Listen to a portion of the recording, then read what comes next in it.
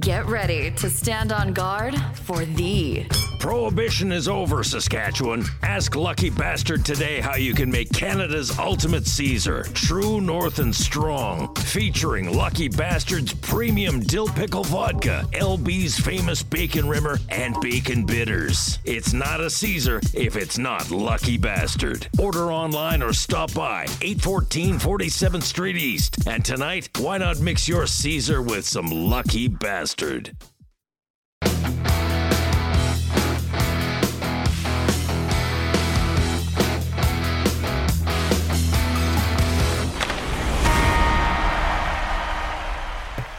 There's a little sign came up. We're recording. There it is. Welcome back, everybody, to the Fantasy Hockey Hacks podcast, a proud member of the Hockey Podcast Network and the official podcast of Left Wing Lock, your number one source for fantasy hockey intelligence. I'm Devin Davidson, your host. With me, as always, Bruce Gunther, and joining us for the first time, and I'm not sure how long, the man himself, Tyler Homan, sporting a duster. It's been a while.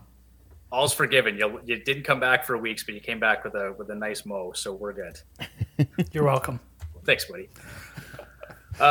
We got a fun episode lined up tonight, episode 88, NHL Fantasy Preview, week number 6. We actually just had a really good conversation. Long story short, Tyler has no goaltending. I really have no goaltending.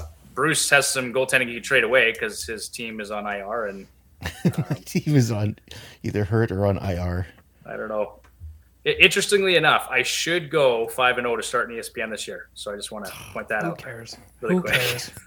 Who cares?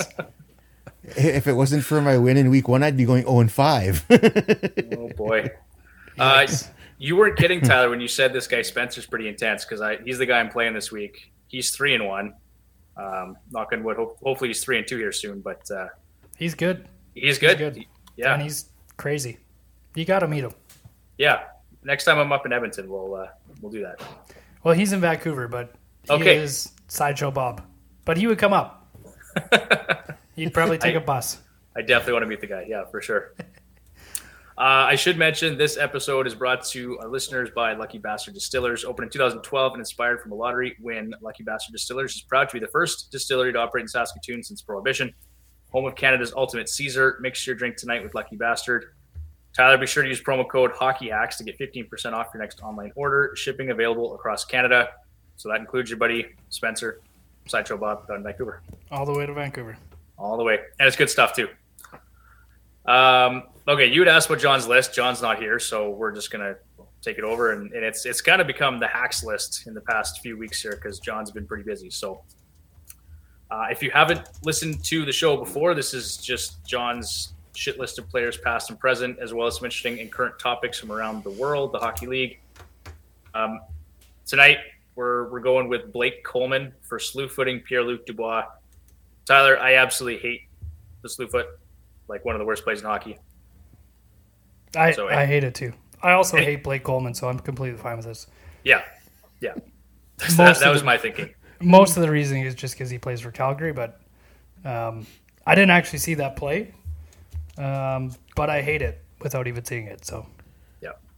It wasn't much of a play. They both got penalties on the play because basically Dubois was hugging Coleman and Coleman wouldn't let him go, so he just took his foot out to get him off his feet. It really didn't turn out too much. did you guys talk about Kane getting slew-footed before he got his hand cut off? I'd have to. No. Did he get slew-footed? Like, I kind of. Yeah, you should look at the replay. That's I'll why go back he and was watch laying it on the again. ice because and nobody really talked about it, but he got slew-footed, and that's why he was down before he got trampled. Yeah, I know he got tangled up. Like, I watched it once or twice. Of course, you're watching that play, you're just focused on his wrist because I just wanted to see, like, it All the looked so blood? harmless too. Everywhere? Well, it looked harmless. Like, it looked like he grazed his wrist, but obviously he caught a lot more of it. And Apparently when I heard down after, to the yeah. bone. yeah, like, That's gross. Yikes. because when I saw the play, I went, you know what? He's probably going to be out like a month, maybe 2. Because I thought there's no way that went through all the tendons and bone, like down to the bone. Like, but no, he's done for 4 months. Like, and it's going to take some rehab to get him back in. Yeah, I don't think it's going to be. It'll probably be the same as Mikheyev.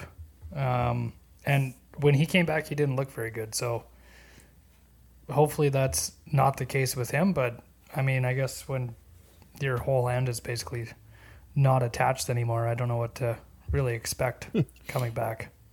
Yeah, I'd say like zero expectations for this season, which sucks because this top six looks a lot different without Kane in it. Yeah, the whole team does. Yeah.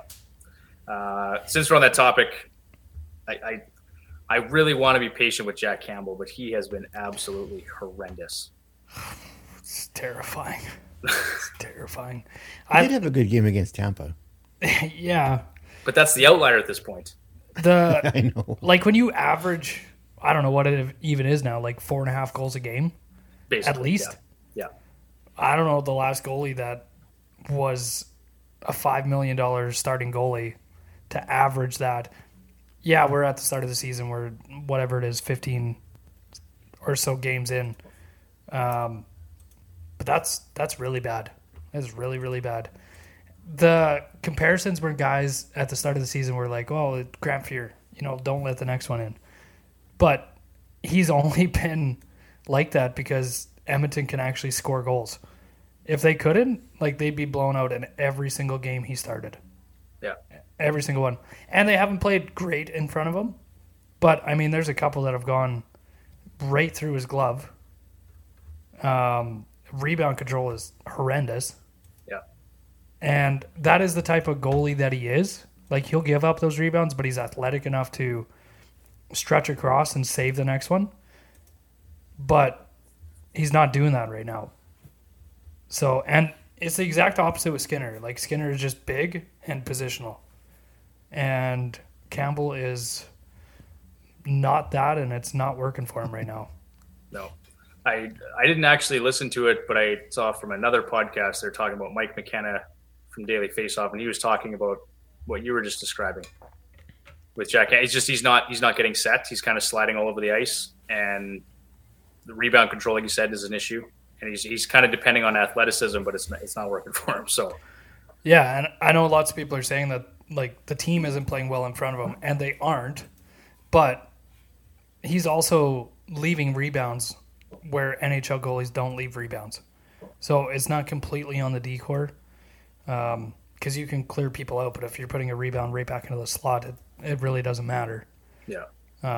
Whereas Skinner is actually soaking them up and not leaving those out there. So yeah, I'm a big fan of Skinner. I've got him in 2 leagues right now, I think. He's been fantastic.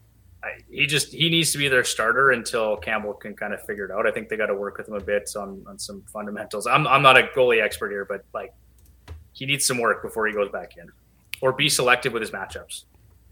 Great mustache too for Skinner. Yes, great mustache. A+ mustache. I don't think I've seen a better one for quite some time. Oh, that's good.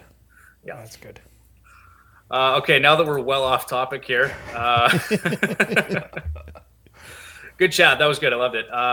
Let's get into Fantasy Lock of the Week, presented by Left Wing Lock. I went with Mikko Rantanen this week, center, right wing eligible, 100% rostered. He's third in NHL scoring right now with 23 points, 10 goals in 13 games played. He had 7 points and 3 goals, 3 power play points, 6 shots on goal, +4, 90% power play share, over 21 minutes time on ice in just 2 games played this week. I've got him in 1 league. He's been nothing short of phenomenal for the Avs this year. It's a good thing too with Landeskog out for. They need it, yeah. Yep. Although I wish the Avalanche no success whatsoever this season. No, not a fan. Got to be honest. No.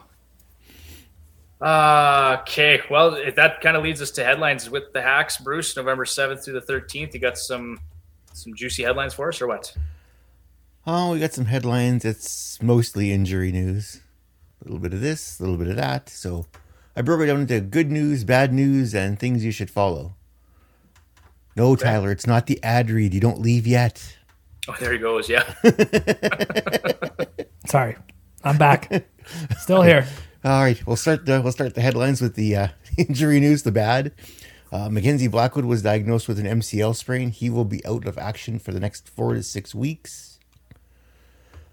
And then didn't Vanacek? He got dinged up not long after.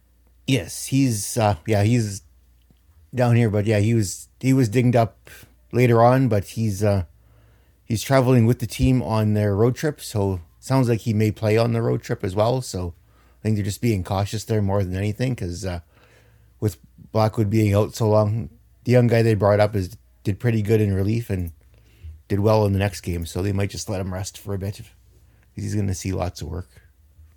And Vanacek had been fantastic too, by the way. Yeah, absolutely fantastic. That's why I grabbed him. He just beat me to it. Speaking of goalies, Chicago Blackhawks placed goalie Alex Stalock on IR on Monday with an upper body injury. Sounded like that's a concussion. He got whacked. Pretty hard too, actually. I remember seeing that play. From what it sounded like, yeah. Yeah, they look like it hurt. Yeah. Valery Nichushkin of the Colorado Avalanche had surgery on his ankle. He is going to be out for approximately a month, which he was there. Tyler, sorry to cut you off, Bruce. I haven't had a chance to actually bug you about Nichushkin, but I know you hate his contract. But Good start. Whatever. It's gonna look terrible in 3 years. Okay. It's gonna. Okay, I believe you. It's gonna look terrible in 3 years. Speaking of Colorado, Bowen Byram is currently out week to week with a lower body injury. This kid just can't catch a break. No. If it's not a concussion, it's something else. Sam Girard of the Avalanche is also day-to-day with a lower body injury. They haven't disclosed what the particular lower body injury is, but they're missing a couple of defensemen now. Teo Teravainen left Thursday night's game against the Oilers with an upper body injury. He was placed on IR on Saturday. Frederick Anderson was placed on IR on Friday with an undisclosed injury. He was injured in practice, although he is eligible to return tomorrow. So I guess we'll wait and see what happens there. Zach Werenski left Thursday night's game against the Flyers with an upper body injury. Report after the game is he had a torn labrum and a separated shoulder. He is out for the season. And there goes one of the defensemen off my fantasy team. So you're to blame, Bruce. Oh, I am absolutely cursed this season. Cursed. But they have Jake Bean. They're going to be just fine. They do. He's actually in our waiver wire ads because I think he had 2 assists in his first game without Werenski. So. Yeah, and it was all downhill from there. Yeah, I was just going to say, I don't think that's... I mean, that's good. Short term. Very, very short term. Yeah. He's not the answer, but I mean, as a short-term ad, I like it. Yeah. Oh. As we alluded to earlier in the podcast, Evander Kane will be out of the Edmonton Oilers lineup for the next 3 to 4 months as he recovers from a cut to his arm. I just want to say, too, on that topic, I have no ill will towards Pat Maroon on that play. Like, I had a couple people tweet me and say, like, he should be on John's list. You know what? In no way was that intentional from what I could see. I actually really like Pat Maroon when he was in Edmonton. Like, I don't think he's that kind of guy, even if he at a high speed could think to do that. But total freak accident. I don't think he realized until after he had skated over his arm that it was actually an arm. Well, and then if you watch the replay, as soon as he saw it, he was trying to wave down somebody to help out Kane too. Like he obviously knew what happened. So yeah. Oh, look, another defenseman off my fantasy team. Thomas Chabot left Saturday night's game versus the Flyers after being hit behind into the boards. He has been placed on IR with a concussion. Should have just accepted the trade. Wouldn't be your problem anymore. I'll send it again and see what happens. Okay. All right. But include a different forward this time. Okay. All right. Like a guy named Robertson. That's not happening. There's no hope in hell. I could even be teased into a 2-for-1 if it was if the guy named Robertson was in the trade. Bruce hates 2-for-1s, but I think you could probably swing that deal. Wow. Well, yeah. I'm going to look at it. I mean, he's scored in how many in a row now? I think he scored in every game. Yeah, so he's pretty good. He's pretty good. Might be a tough sell. He's a pretty good player. The Last bit of one here in the ugly part of this newscast is Philip Grubauer has now been placed on long-term injured reserve by the Seattle Kraken. Which is great for my Martin Jones stocks. Mine too. Yuck. Mine too. Jones has been good. Knock on wood. Hopefully he keeps it up. Yes, absolutely. Now for the good injury news. Josh Norris received some good news. He will not need surgery on his injured shoulder after consulting 5 doctors and 2 specialists, although there is still no timetable for his return. Charlie McAvoy returned to the Bruins lineup on Thursday. He had been out of the lineup since the offseason. He hasn't been in the lineup yet after having off-season shoulder surgery. Say that fast 4 times. Did he score in his first game? I believe he did.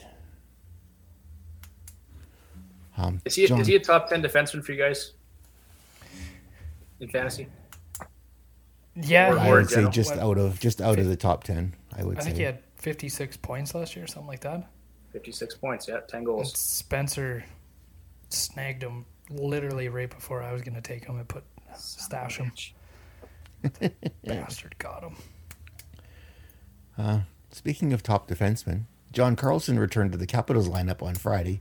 He registered an assist in his return. Yep, I like that. Also, Aaron Ekblad was activated by the Florida Panthers for Saturday's game versus the Oilers. Didn't help the Panthers much. They lost. Didn't matter. Well, Skinner was so good. He was 40 good. saves. That was a good. For him. I sat Sam Bennett. 2 goals. Fuck me, right? What is he? He doesn't have that many this year. I think he's got 3 or 4, right? He's well, look his numbers up here, because he finally, like, he was a guy I was going, man, should I just drop this guy? But up to now here, I'll pull it up. 5 goals, 5 assists in 15 games. But his shot volume is absurd. Like, he's at almost 4 shots a game right now. Sounds like I've got Sam Reinhart, and I'm a similar boat, except Reinhart doesn't have that many points. Yeah. He's having a real tough goal this year. Yeah. Well, I think both Bennett and Reinhart miss Huberdeau badly. Mm-hmm. Verhaeghe's been good, though. Yes. I think Huberdeau misses both Bennett and Reinhart right now, too. And that's okay. Last bit of news here in the ugly is Chicago Blackhawks activated goalie Peter Mrazek from IR. He returned to their lineup on Thursday night. A couple injuries to watch this week. As we alluded to earlier, Vitek Vanacek left Thursday night's game versus the Flames with an undisclosed injury. He is traveling with the team on their current road trip. They are expecting him to play at some point during the road trip. Another note of Jonathan Huberdeau. He missed all of the Flames games this week with an upper body injury, even though he had a boot on of some kind. Reports are he could return to the lineup on Monday. I thought he was taking a shit, and that was it. That's one big dump, that's for sure. And a couple of non-injury notes. We were talking about Mitch Marner playing defense. Well, Jeff Carter said, "Hold my beer," and went out there for 47 seconds and played defense. And it was a pretty good 47-second shift for Carter on defense. Didn't look out of place and made a couple of nice plays from what I understand. That's not easy to do. I've had to do it in beer league, and it's hard. Yeah, I can only imagine what it's like in the NHL. I did it, and I played. When I played ball hockey for a few seasons, I played wing, and then one night we had 2 defensemen, so someone had to go back and play defense. Sure, I'll do it. Fuck, I wanted back on wing as quickly as I could because it's not easy and it's not fun. It's not. No. Going back for the puck is probably the hardest thing because you're just waiting to either get like hit, tripped, something, and you're flying into the boards as fast as you can to get the puck. Yeah. With your back turned. Yeah. And when you play forward, you're doing the exact opposite. So it's probably the hardest part. I was pretty happy there's no body contact in that ball hockey league, so I was pretty happy because I wasn't looking forward to it. Although there is still lots of contact, lots. Yeah. Only other note I've got on here is my buddy Mr. Kaprizov was fined $5,000 by the Department of Player Safety for high sticking Drew Doughty in the teeth. My note here: would this have been suspension for other players? Say someone like Marchand or anybody not named Kaprizov, basically. Like, absolutely would have. I don't know. He pretty much fed him a stick. Like, I don't know how many teeth Doughty has left after that. Like, that was that good for him. The NHL. Got to make yourself some room on the ice. Yeah. I mean, that's Doughty's a fair mouth. point. Yeah, as a smaller guy, you got to make some room for yourself. But the NHL doesn't seem like they're in a big hurry to hand out a bunch of suspensions this year. There's been a couple plays where it's like, really, that guy got one game or that guy got fined? Like, why, Well, Anyway. it's like Coleman's slew foot. It's like you're nitpicking the small stuff there because Dubois was hugging him like it was a freaking hugging contest. He wasn't going to get hurt because he landed on Coleman, for crying out loud. So, yeah. But yeah. Okay, so that does it for news, Bruce. I wanted to go back to Huberdeau quickly, though. Yeah. He's on pace for 45 points right now through 11 games. I know. It's, what is it, 10.5? 10.5 million? Oh, yeah. Well spent. Well spent. I mean, okay, he's shooting at 5% right now, so that's going to change. But he's shooting less than 2 a game. He's also playing 7 minutes less a game than he's used to playing too. He's used to playing 20 plus in Florida, and he's playing 15 to 17 now in Calgary. Yeah. I think it's going to take time, and he'll figure it out, unfortunately, because I hate Calgary. We all know that. Yeah. But if you watch any of their games, like some of the passes that he makes, they're Incredible. They're crazy. Like nobody would make that pass other than maybe Draisaitl. And that's not being a homer. That is, like, he is... Yeah. His passing is insane, and he can put it in spots that nobody else would even think to put it. But he doesn't have the same people to put the puck in. Like, sure, Toffoli's okay. Lindholm is decent. Yeah. But it's not Barkov. It's not the way that Florida played. And I think that's going to take him some time to get used to. And playing for that coach is completely different than playing in Florida where nobody cares. Really. Yeah. Yeah. Totally different. Did you see that play? That goal he scored? No, it was an assist, I think, where he kind of he chipped the puck off the boards and then basically like a spinorama. Like he just spun around some guy, put the puck between his feet, and then went up ice like it was nothing. Yeah. Was that against Edmonton? I don't think it was Edmonton. Maybe it was somebody else. But yeah, it was like in one smooth motion. Like it was it was so smooth. It was stupid. Went from standing still to chipping the puck, spinorama, and like halfway up the ice. Gone. In like 2 seconds. Just flying. Yeah, it was crazy. Yeah.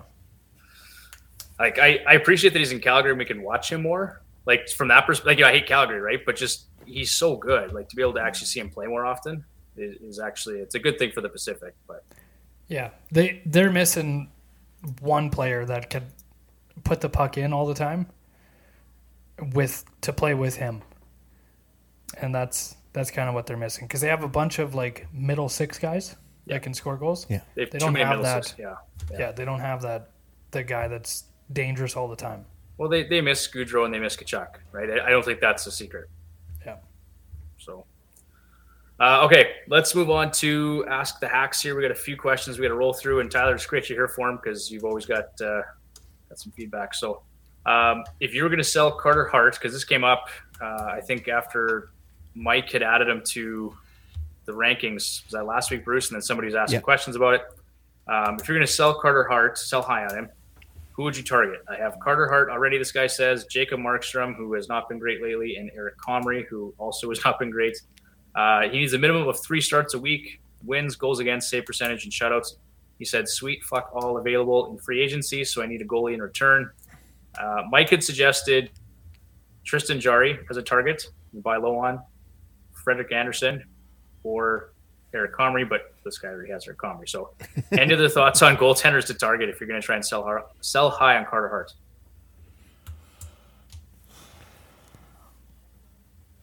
Stuart Skinner? Yeah, Skinner would be one. Well, just trying to think, right? Because I mean, I do like the Tristan Jarry one just as a buy low candidate. He's been not so hot lately. But part of that is I think he's got an .842 save percentage on the penalty kill, which, as Mike would tell us, is going to improve. And someone let it slip if he's not 100% healthy either right now. Jari is not. That came out, I forget which one of the they played the Leafs the other night, didn't they? Saturday night they played the Leafs? I think so. It came out in the post game. I'm not sure if it came from Jari himself or someone, but Jari's not 100%. He's battling. He's sounded like a couple of minor injuries. I think Spencer Knight might be a good target. Yeah. That you could probably get 2 for 1 there, just based off name recognition. On goaltending this season has just been weird. Yeah. Spencer Knight's been great. He had a .922 save percentage. Yeah. And he started the last 3 games now for the Panthers. Yeah. And I don't think a lot of people, based off the last 2 seasons with him there, where, I mean, they wanted Bobrovsky just based on that, I think, on that contract to take most of the starts. But I think with the new coach there, I don't think he cares. And I think it's whoever's playing the best is going to keep playing. And right now it's Spencer Knight, so. Yeah. But that'd be a good target just based on name recognition and maybe getting some value. Okay. Yeah, I like that one. I'll have to try that, see if I can sell Carter high. It would pair well with my Bobrovsky, who's not doing so hot right now. But okay, who wins this trade? Send Ryan Nugent-Hopkins and Linus Ullmark and receive Mika Zibanejad and Tristan Jarry. And I think my answer right now, who wins that trade is probably Nuge and Ullmark, just based on how well Ullmark is playing. But season long, I think you're in better shape with Zibanejad and Jarry. I think so too. Yeah, me too. So I would, if you have that option right now to get Zibanejad and Jarry, I make that deal. I love Nuge. Tyler, I know you do. Bruce, I know you do. I actually just looked. I didn't realize he had 17 points in 16 games so far this year. He's having a good year. He's no Mika, though. No, and Zibanejad can score 50 in his sleep, basically. So, and I think you're buying low on Jarry right now. Yeah, and selling high on Ullmark. Yeah. So that makes sense to me. I like that trade for the listener. And Ullmark's playing that. Yeah, he's playing well, but he's playing that much because Swayman's injured right now. Yeah. And that's not always going to be the case. So. Yeah, well, and he was out playing Swayman for sure. But the other thing too is Ullmark's going to regress here. Like I looked at his numbers, he's got like a .940 save percentage on the penalty kill, and that's just not going to. Oh wow! Right, and so when Swayman's back, there's going to be more of a 1A 1B. With Pittsburgh, you have the number 1. Yeah, it's Zibanejad. So. Yeah. I mean, you're going to get more. Hypothetically, you should get more starts out of that, and Zibanejad just is consistent every year. Yeah. All right. Do you think UC Saros and the Predators will rebound, or should I try to get as much value for Saros now as I can? And I don't think they're going to be quite as bad as they've been to date, but I don't know that they're going to be a whole lot better either. Like looking at last season, we all expected the Predators to kind of come back down to earth a little bit, and they have. And I don't think there's much to suggest Saros is going to get a whole lot better. I'm just going to pull up the numbers here. Tyler, what do you think? Saros hasn't been good, so I think he is going to be better. I just don't know how much better. I don't think the years that Duchesne and the other Johansson. Johansson had Janot. last year, even if we all thought that they were going to be somewhere in the middle from last year and the year previous. Yeah. I think they're going to be a good team. I don't think that they're going to be what they were last year. I would keep Saros, and I just wouldn't even think about it. Saros is still Saros. He's just, this start of the season just hasn't been great for him. And, I mean, when you go overseas to start the season, it's happened before in previous seasons with other teams. Yeah. It screws you up. So I would, I think it's going to be different. It might take till January, but I think it's worthwhile to keep him. Yeah, don't panic in November, right? There's a lot of hockey left to be played. Yeah. One thing, like looking at his numbers here, so his even strength save percentage right now is below 900 for the first time in his entire career. Just going back 3 years, 927, 942, 920. Right now is at 899. So that's going to change. He's going to get better at even strength. But what's interesting is his PK save percentage is actually at 911. So that's going to come down a bit. So it's kind of, how much better will he be? I don't know. Can you expect 915 or 918 goaltending out of him the rest of the way? Probably, but. Nashville's historically a good 5-on-5 team, so I would expect that to improve even if his PK save percentage goes down. Yeah. I mean, and trading him right now, I mean, you're not going to get – you can get something, but you're not going to get what you should. Yeah, you're so selling I just don't see the point in moving on. I would agree. I would hold on to Saros right now. All right, this is for our buddy Jordan. He said, am I keeping Drake Batherson? Someone dropped Lucas Raymond in my league last week. Should I do the old switcheroo? Jordan, I'm going to say no. I told him this earlier. I said I'd hold on to Batherson. And when I went and looked at it, I think all of his numbers were honestly better. He's on pace for 76 points right now. He's shooting at just 10.3%. His career average is around 14.5%, so that's going to improve. He's actually shooting more this year at 2.8 shots on goal per game. And his percentage of power play has gone down a bit, but it's the same time on ice. So he's still averaging over 3 minutes power play time on ice per game. And then Raymond's, I think he's on pace for like 50 points right now. He's playing power play 2. You got exposure to Dylan Larkin, which is great. But I mean, Batherson's been playing either with DeBrincat or with Tkachuk. So Raymond seems super streaky too. Like he can put it together in spurts.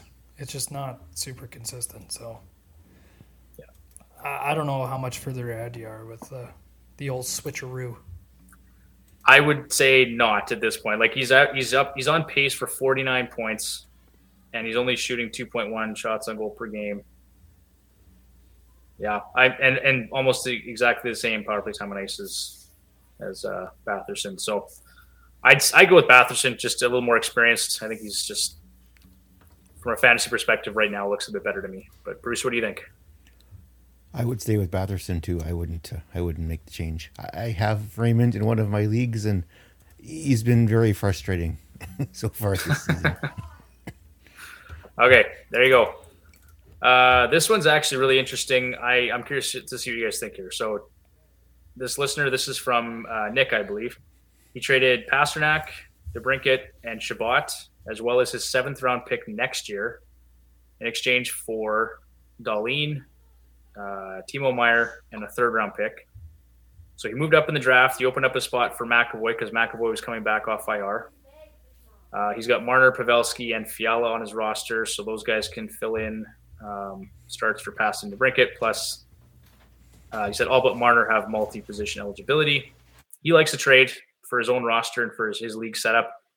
I mean, like Meier's a shots monster. That guy's got over 5 shots on goal per game right now.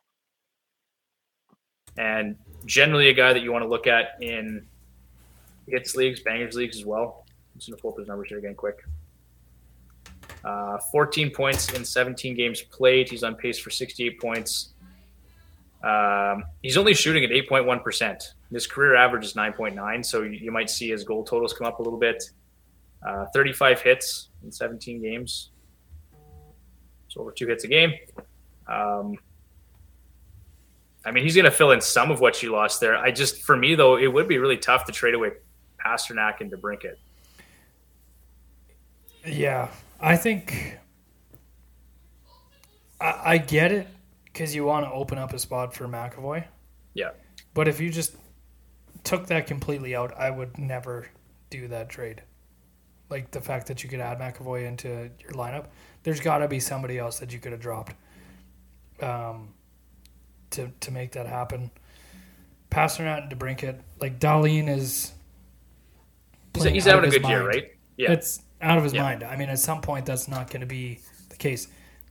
Then again, like, he is at that age for a defenseman who started super early to break out and maybe become that. I don't know.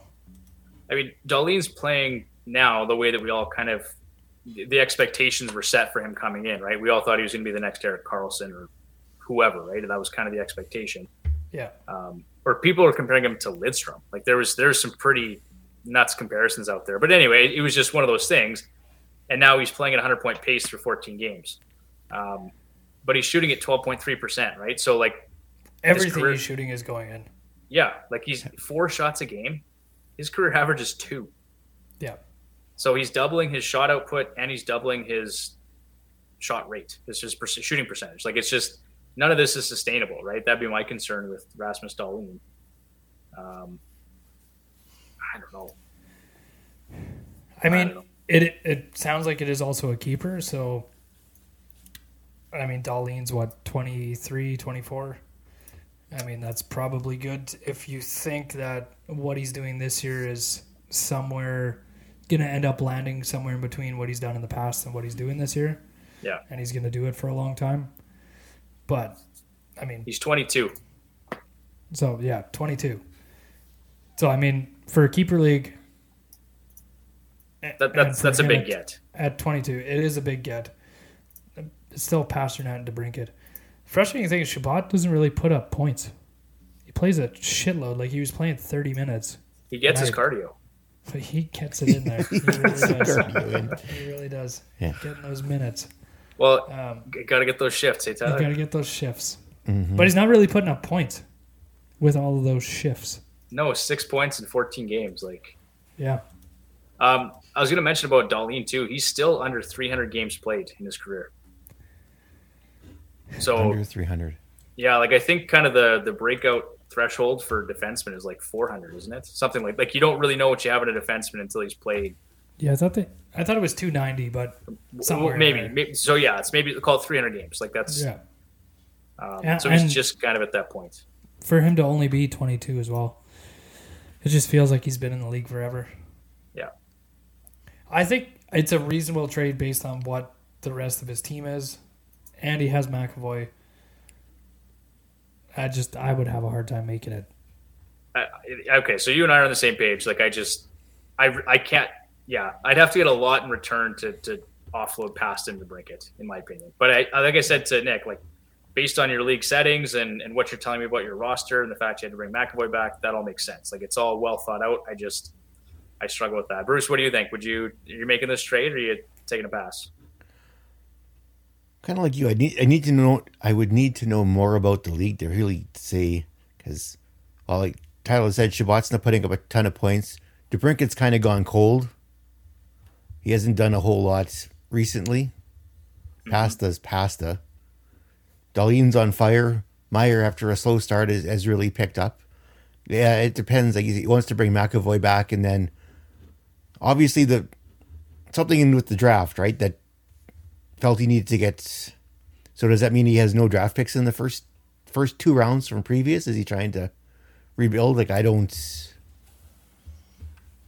Yeah, there's lots here. Like we can talk about it off air, Bruce, because there's lots of details here. But yeah, I really to give an honest answer, I need to know a little more structure about that. It seems reasonable if he obviously that 3rd round pick is something that he wanted and he was willing to give up. Yeah. What he did for it. So yeah, if that's the case, I can't disagree with that. I think ultimately in a keeper league, if you can get Dahlin right now at 22, yeah, with how he's playing, I mean he looks like a 60-point defenseman, or more in his sleep. Yeah. So I mean, what's that worth for the next 5 or 6 or 7 seasons? Well, and Buffalo's just getting, like, they're just starting to get better, right? So they're just getting going. Like, that team will be better in 2 years from now, 3 years from now. Oh, yeah. Yeah. And that great team's jerseys. going to be scary in a couple seasons. Great jerseys. I don't even mind the white gloves. I don't even mind them. Doesn't even offend you. Doesn't even offend me. Love it. You know what might offend you, though, Tyler? Is this ad? We don't know what to do. Oh, God. See you guys. All right. As a member of the Hockey Podcast Network, the Fantasy Hockey X podcast is a proud partner of DraftKings. Hockey fans, it's finally time to hit the ice again, and thanks to DraftKings Sportsbook, an official sports betting partner of the NHL. You're in for the season of a lifetime. New customers can bet $5 on any team and get $200 in free bets if they win. If that wasn't enough excitement, you can turn small bets into bigger payouts with the same game parlays. Combine multiple bets like which team will win, how many goals will be scored, and more for your shot at an even bigger payout. DraftKings is safe, secure, and reliable. You can deposit and withdraw your cash whenever you want. Download the DraftKings Sportsbook app now and use promo code THPN. Bet $5 on any NHL team to win their game and get $200 in free bets if they do.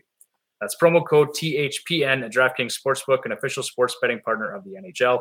Minimum age and eligibility restrictions apply. See show notes for details.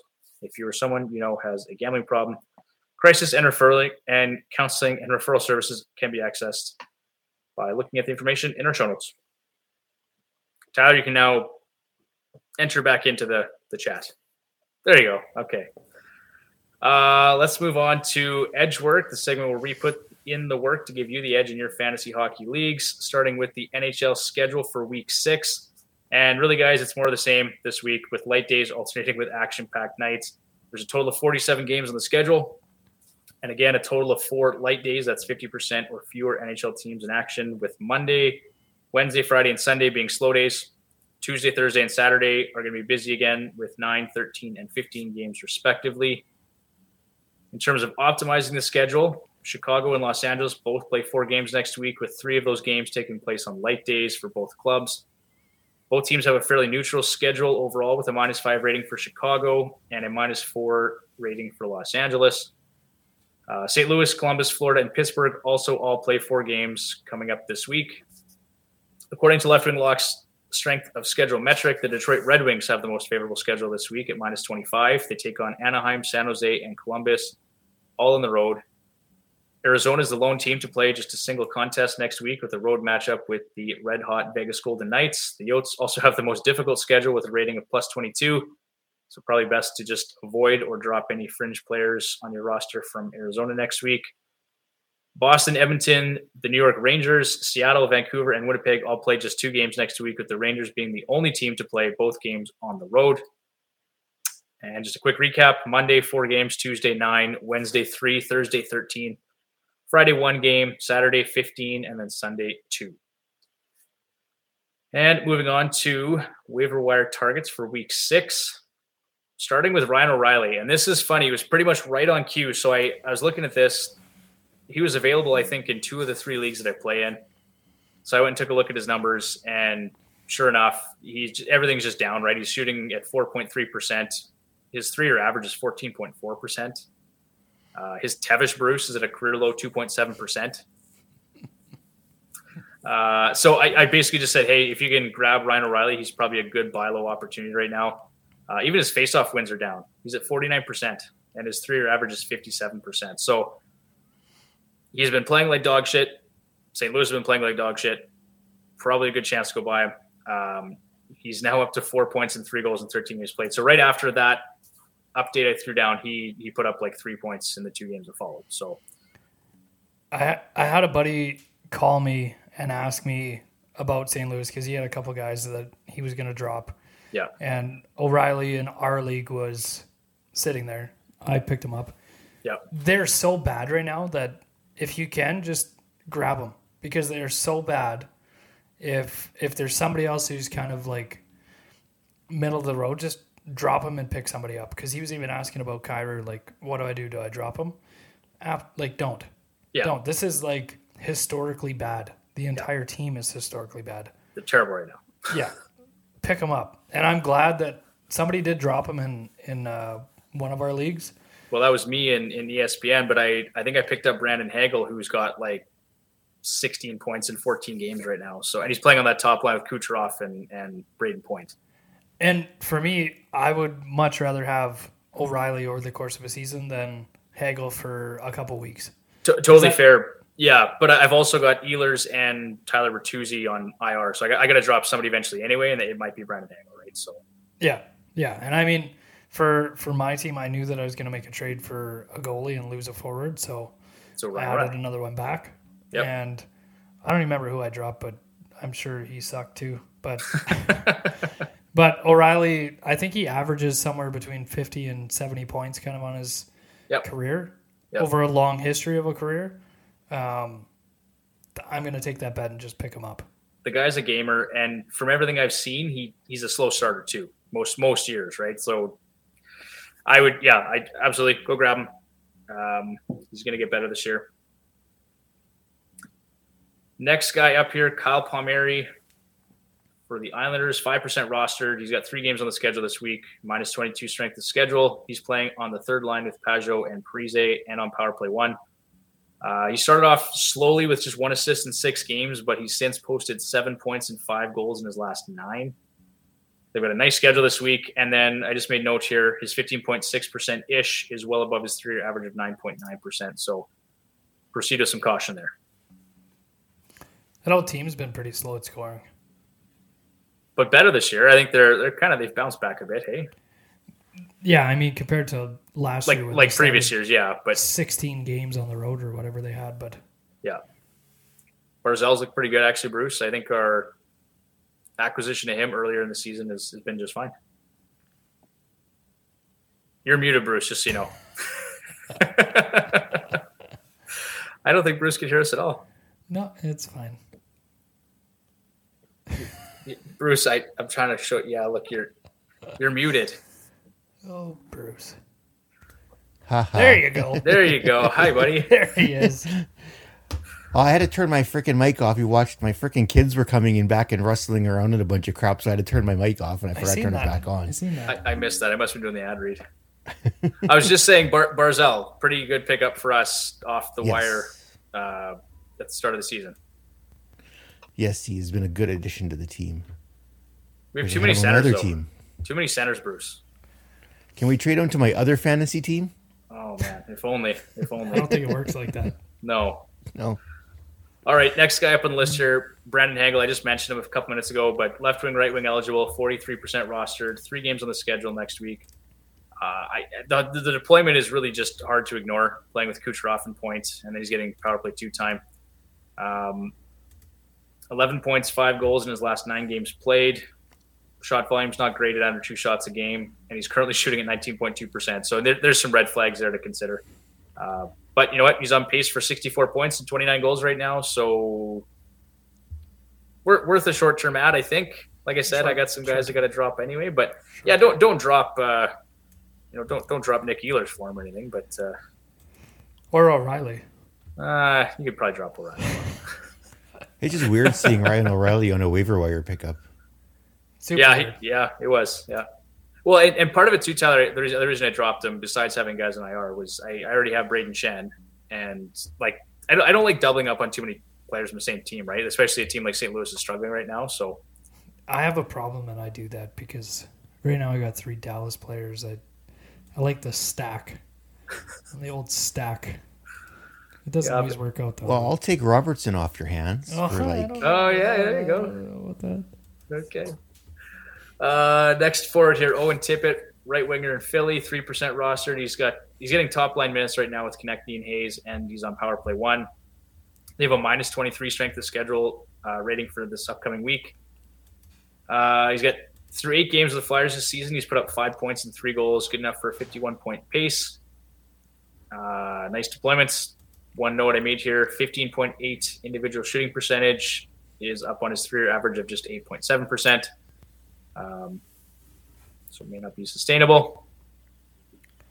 I think he probably lands somewhere in the middle there because he didn't really get minutes so far to start his career. I think this is the first year he's actually getting some. Yeah, so I like Tippett as a short-term ad. I mean, give him a shot this week. They got a pretty nice schedule. Kirby Dach. Does anybody here have Kirby Dach? I have him in 1 league. I dropped him. I think Bruce picked him up. No, I was... I didn't have the waiver eligibility. I was person one or two higher than me that got him. I think Shandell has him actually in our in our FHHL league, but ESPN, I don't remember who has him. Yeah, I watched the Montreal. Who did Montreal play on Saturday? Shit. I was actually watching part of that game too. Yeah. oh my God, it's like I wish I would have watched him play a week ago. Holy crap. Him, Suzuki, and Caulfield, oh my. It's just incredible to watch those three. It's too bad, too, because they're not supposed to finish in the middle of the road. They're supposed to be at the bottom. Yeah. That was the plan. And they're going to do the old 10th place thing. Yeah. Where you're And miss out on stuck in the Bedard. middle. And Jake Allen's playing well for them too, so that doesn't help the Bedard thing either. So we'll talk about this when we get to. Well, I might as well talk about it now. I guess like Allen's kind of fallen off a bit here recently, and now it's been Montembeault that's actually been better for them.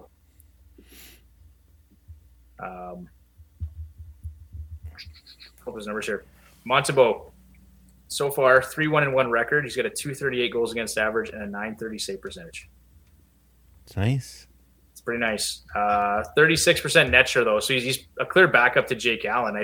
At some point, do you start giving Montembeault some additional games because Jake Allen started off really hot, but he's kind of cooled off. Like I just don't know how many games you can give that guy. He played well on Saturday for him. The beginning of the game wasn't that great, but the last two periods he was lights out. Yeah, what did he do here? Let's look at Saturday's game. He had a 393 goals against and an 833 save percentage. That's not that good. That's not that good. That's Jack Campbell numbers. Yeah, that was good. It was Pittsburgh. That's who it was. But okay. in that was like in that specific game, like it was kind of up and down, and everybody was scoring. So because I think it finished like 5-4.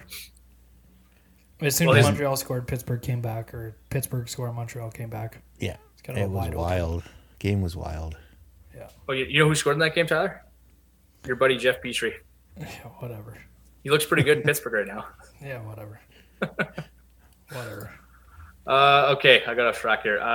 But Kirby Dach, so third overall pick for Chicago a couple years ago. Odd move that they traded him to the Canadians, but 12 points and 4 goals in 14 games played. Like you said, Bruce, he's looked absolutely unreal.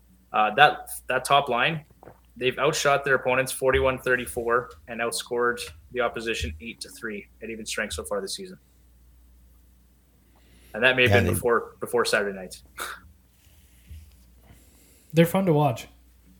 Yeah. They sure are. He's on pace for a career best 24 goals and 70 points. Just some notes, some words of caution here. 16.7-ish. Nice-ish. And 11.7 Tevish. It's iffy.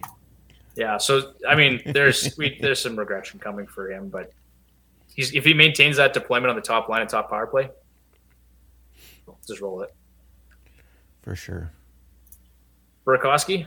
Any Burakovsky fans here? Not really. 46% rostered. He's left wing, right wing eligible, which is great. He's playing on the top line and top power play unit. He posted a career high 61 points and 22 goals last season in Colorado. Through 14 games this year, he is on pace for 76 points and 24 goals. Career best 2.8 shots on goal per game. And he's got a career low-ish, Bruce, at 10.3%. Ooh. And his Tevish at 7.2%. So I think there's actually maybe some more juice, some more offensive juice there from Burakovsky here. So maybe. How surprising have the Kraken been this year? Very.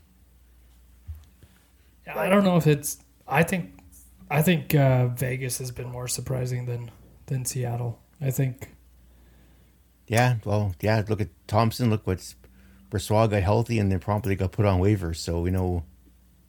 Yeah, I don't know. Like at some point, the goaltending has to give there. You would think, but I don't know. What are they? 12-2. I'm just looking at the standings here. So Seattle's 8-5-2. Vegas is 13-3. Yeah. So, like they're insane right now. But I mean, this is kind of more of what we expected from Vegas the last 2 years. Like everybody, especially when Eichel came over, but he wasn't fully healthy. I don't think. Like I personally wasn't expecting with no goaltending with 2 AHL goalies, but Thompson though was good last year. Like in a limited sample size, he was good. He was the only reason why they were even close to making a playoff spot last year was Thompson, because the rest of the team was playing like trash. Like Brossoit, yes, I agree. He's an NHL. Like he's a fringe starter or a fringe NHL goaltender, right? Like he's kind of he can fill in some gaps for you. But Aiden Hills looked good. Yeah, surprisingly. What's really sad right now? What's that, Bruce? He had a rough outing on Saturday because they got beat by St. Louis. Yeah, not many teams have been beat by St. Louis lately. Whoops. Anyway, yeah. So Burakovsky, I like him as a waiver ad. Just 2 games on the schedule this week, so maybe not the ideal time to add him, but if he's still available, go give him a shot. Lawson Krause, 11% rostered, just 1 game on the schedule. So again, like I mentioned, probably not the ideal time to grab Arizona players, but he's been pretty good for them. Talked about Nick Ritchie a few weeks ago as a potential waiver ad. So Lawson Krause, similar to Ritchie, big guy, first-round pedigree, and he's making an impact, scoring on the second power play unit. 4 goals, over 3 hits per game. So if you're in bangers leagues, Krause can make a difference there too. And then on to D-men here. So Philip Roenick, actually, and he scored a goal and an assist last night. I don't think that's been updated in my notes here, but 30% rostered. They got 3 games on the schedule this week. He's playing on the second line and second power play unit.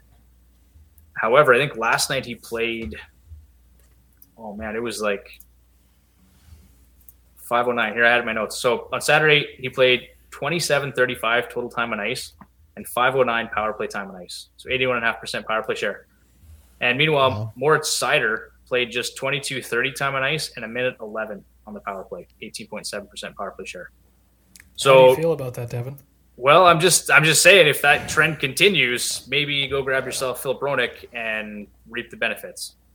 I don't think it'll continue, but I think before Seider showed up, I think Roenick was the guy that everybody should have had, because I think he was working his way to taking a step to doing that. But I'm not saying drop Seider by any means. I'm just saying if Philip Roenick's available and you're looking for a 5th defenseman or a 6th defenseman on your roster, go grab him and see what happens. Because I'm going to pull up Seider's numbers here too, because I don't think he's having the best season so far. He's got 5 assists, 0 goals in 15 games. Shot volume is down at 1.8 shots on goal per game. He's on pace for 27 points. 55% power play share on the season, so 326. His power play time is actually up from last year in terms of total time, but it's also down as a percentage. And if I look at his game log here, so I don't know, maybe something happened to him. Maybe he had to go take a shit. I don't know, but 18.7% power play share. Something was up with him last night. Prior to that, he was playing power play 1. So I don't know. Just something to monitor anyway, I guess is what I was saying. Alec Martinez, I've got him in here pretty much solely for blocks. If your league counts blocks, he leads all defensemen, I think, with 61 or 62 blocks right now. Almost 4.5 blocks per game. Do you remember when he was ranked like 15th on ESPN? Yeah. Was that last year? I think your brother auto drafted him too, and like somebody did, so too. Yeah. And we knew it was going to happen. Might have been Taylor actually, but I thought it might have been that Larry crazy NHL guy. Might have been him. Might have been him too, but it doesn't matter. He was ranked way too high. Yeah, and that didn't work out so well. But 18% rostered, 3 games on the schedule this week, a -20 strength of schedule. He's playing on the top pairing with Alex Pietrangelo, so he's getting exposure to Eichel and Chandler Stevenson and Stone. So any offense he gets is kind of a bonus, but at least he's being exposed to the right players. And just quickly, the importance of blocks. Like Bruce, you and I were talking last week. I played Jordan in our Yahoo League. Mm-hmm. I got 4 blocks heading into the third period from John Klingberg. And do you remember I said to you, I was like, I think I need 1 more block and I win this matchup this week. Yeah. Yeah, I got 1 more block from John Klingberg and I won the matchup. And Jordan, I know you're listening. Sorry, buddy, you were pissed. But so, if you're looking for guys to contribute in categories, Alec Martinez could potentially win you a week. And if it didn't cost you anything to grab him, it makes sense to me. So Ryan Graves, 13% roster, 3 games on the schedule for next week, minus 19 strength of schedule, playing the second pairing with Marino. The Devils are cruising right now. Mm-hmm. Do you guys know where are they sitting? Like, they've won a stupid number of games so far. I think they're 12-3 or something like that. 12-3, yeah. They're first in the Metro. You should have put a little sprinkle on that, Tyler, in the preseason. That would have been nice. I don't think it's going to last, but I think they're on their way. I just don't think that they're going to finish with that kind of win-loss differential. And I don't think they're going to win in the playoffs. They're way too small, which is not really a question right now, but I just don't think they're going to. They are fast. They're a fast team. They are fun to watch. Which is a huge change from what I think everybody thinks of the Devils. The 2000 Devils with Marty Brodeur and Lamoriello and just like trap hockey. Yeah. Them in Minnesota. God, Minnesota was the most boring team for like their entire existence until the last 2 seasons. Yeah. I remember having tickets like to an Oilers Minnesota game. You couldn't like hand them to somebody and give them $100 and say go. Everybody, nope, I don't want to. Well, because Minnesota owned Edmonton for years. They did. Yeah, Like did whatever he wanted, and nobody did anything else.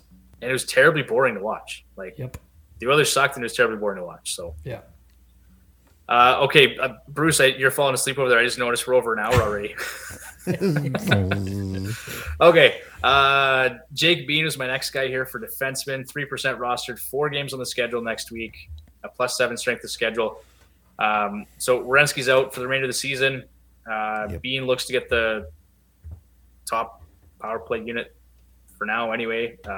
Second pairing, probably exposure to the top 6 in Columbus. Like I said, two assists on Saturday in his first full game with Werenski out of the lineup. Played .335 power play time on ice. So, again, if you're looking for some depth on D, give him a look. And then Jake Sanderson, same situation. So Thomas Chabot took a pretty hard hit from Flyers forward Travis Konechny during Saturday's matinee matchup. He got crushed. You got crushed, yeah. So they're saying at least a week. Yeah. Potential to be much longer. Sanderson took over power play duties. He played .222 power play time on ice. So I would say grab him. He's got 6 points in his last 10 games played. Could be a nice add there for somebody. And then moving on to goaltenders, you got Antti Raanta. We know Anderson is not – he's on IR right now, Bruce, right? But, I mean, doesn't sound like it's going to be super long term. Regardless, Raanta's always been serviceable when Anderson's been out of the lineup. They've got 3 games this week. Stuart Skinner. We've shown him lots of love on the show already. So, but 40% rostered, 2 games on the schedule. Okay, so the Oilers, I think they're in some trouble here. They got Kane out 3 to 4 months. Yamamoto went back to Edmonton for evaluation. Jack Campbell, I said, he's doing his best impression of an AHL goaltender. PK is just brutal this year, 28th at 70.8%. Possession numbers are bad. Basically, they're relying on McDavid, Draisaitl, Nuge, Hyman, Skinner.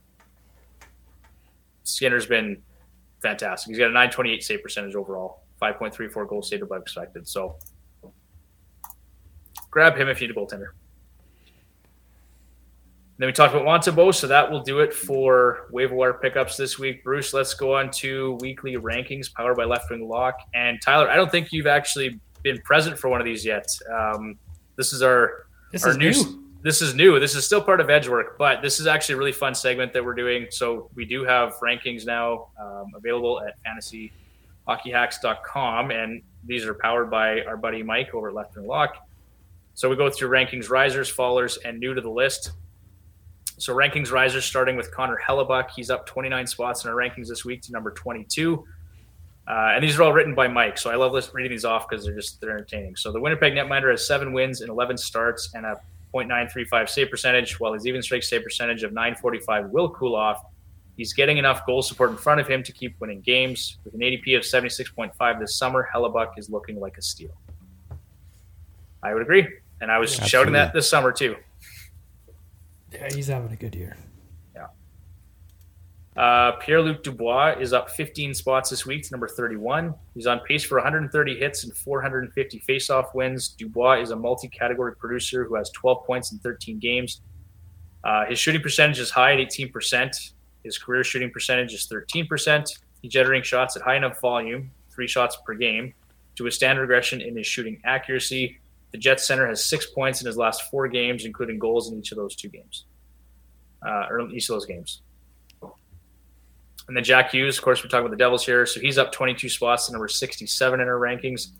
Hughes has exploded for 4.2 shots per game so far this season, which is translated to a point per game pace for the Devils center. He still stinks at faceoffs, but you can't complain about 3.6 minutes of power play time per game. Okay, and then we'll move on to rankings fallers. Thatcher Demko. This is ugly. He's been super, super bad this year. He sucked. He's down 17 spots to number 96 in our rankings. He has just 1 win in 10 starts this season. To date, he is probably the most serious disaster among goalies for fantasy hockey managers who selected him in the draft. A save percentage of .874 is not doing him any favors. The Canucks being a bottom 10 puck possession team is also not helping his cause, but managers should take some comfort in the fact that Demko's poor start has been influenced by bad luck. His PK save percentage is .667. That is insane. I haven't seen that in the last 2 years. It's tied for the worst value in the league with Carolina's Frederick Anderson. PK save percentage makes up 15% of a goalie's overall save percentage. In Demko's case, that unlucky PK save percentage is dropping his overall save percentage by 24 points. Demko will be sitting at a 900 save percentage with league average PK save percentage instead of .876. So there you go. Big difference. That's somebody that I would target. If you had somebody kind of on the opposite end and you wanted to add a goalie, that's where I would go. I guarantee you someone out there is just they're ready to drop them, and you could probably go in there and do it for not much. Let me have a look. You take a look. You let me know in our ESPN league who I should be talking to. All right. Okay. Maybe I'll sell high on Martin Jones, who lost in overtime tonight. Nobody wants him. Come on. Just you. Everybody wants Carter Hart.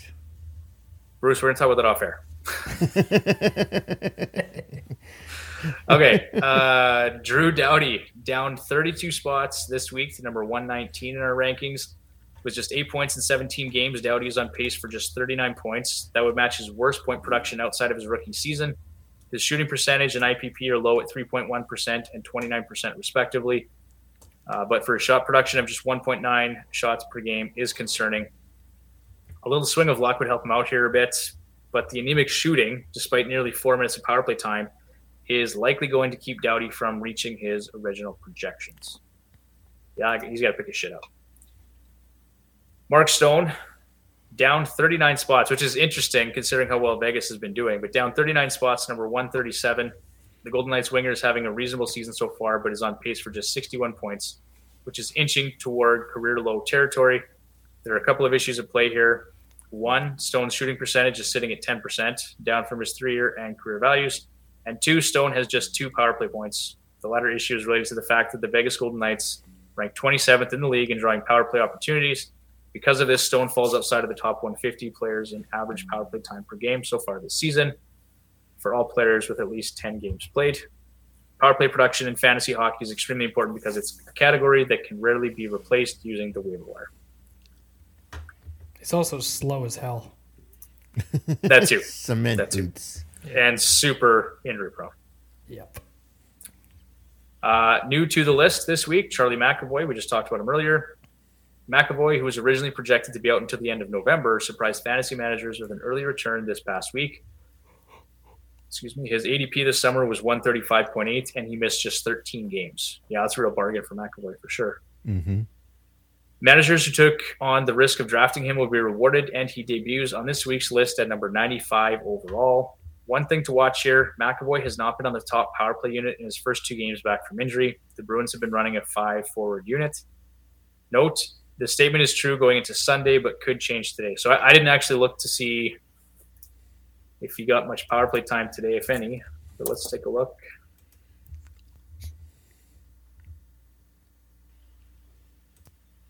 And he did see 340 on the power play today against Vancouver. So there you go. There you go.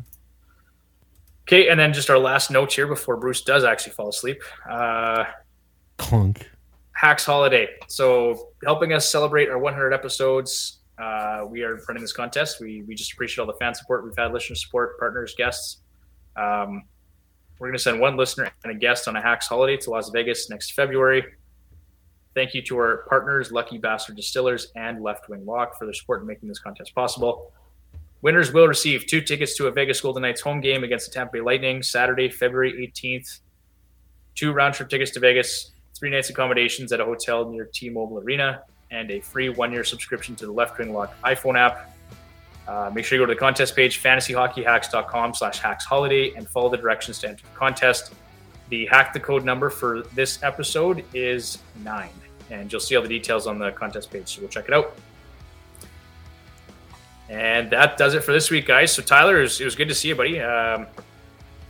Always appreciate your insights. Bruce, love the notes, as always. I actually did them on the right note sheet this week. I love it. And for our listeners, if you want more content from us, go check us out on Twitter. That is where we're most active, at FH Hacks. We're also on Instagram, Fantasy Hockey Hacks. And like I said, website, fantasyhockeyhacks.com. If you want to submit questions for Ask the Hacks, fantasyhockeyhacks@gmail.com. We'll see you boys next week. Good night. See you guys. Take care.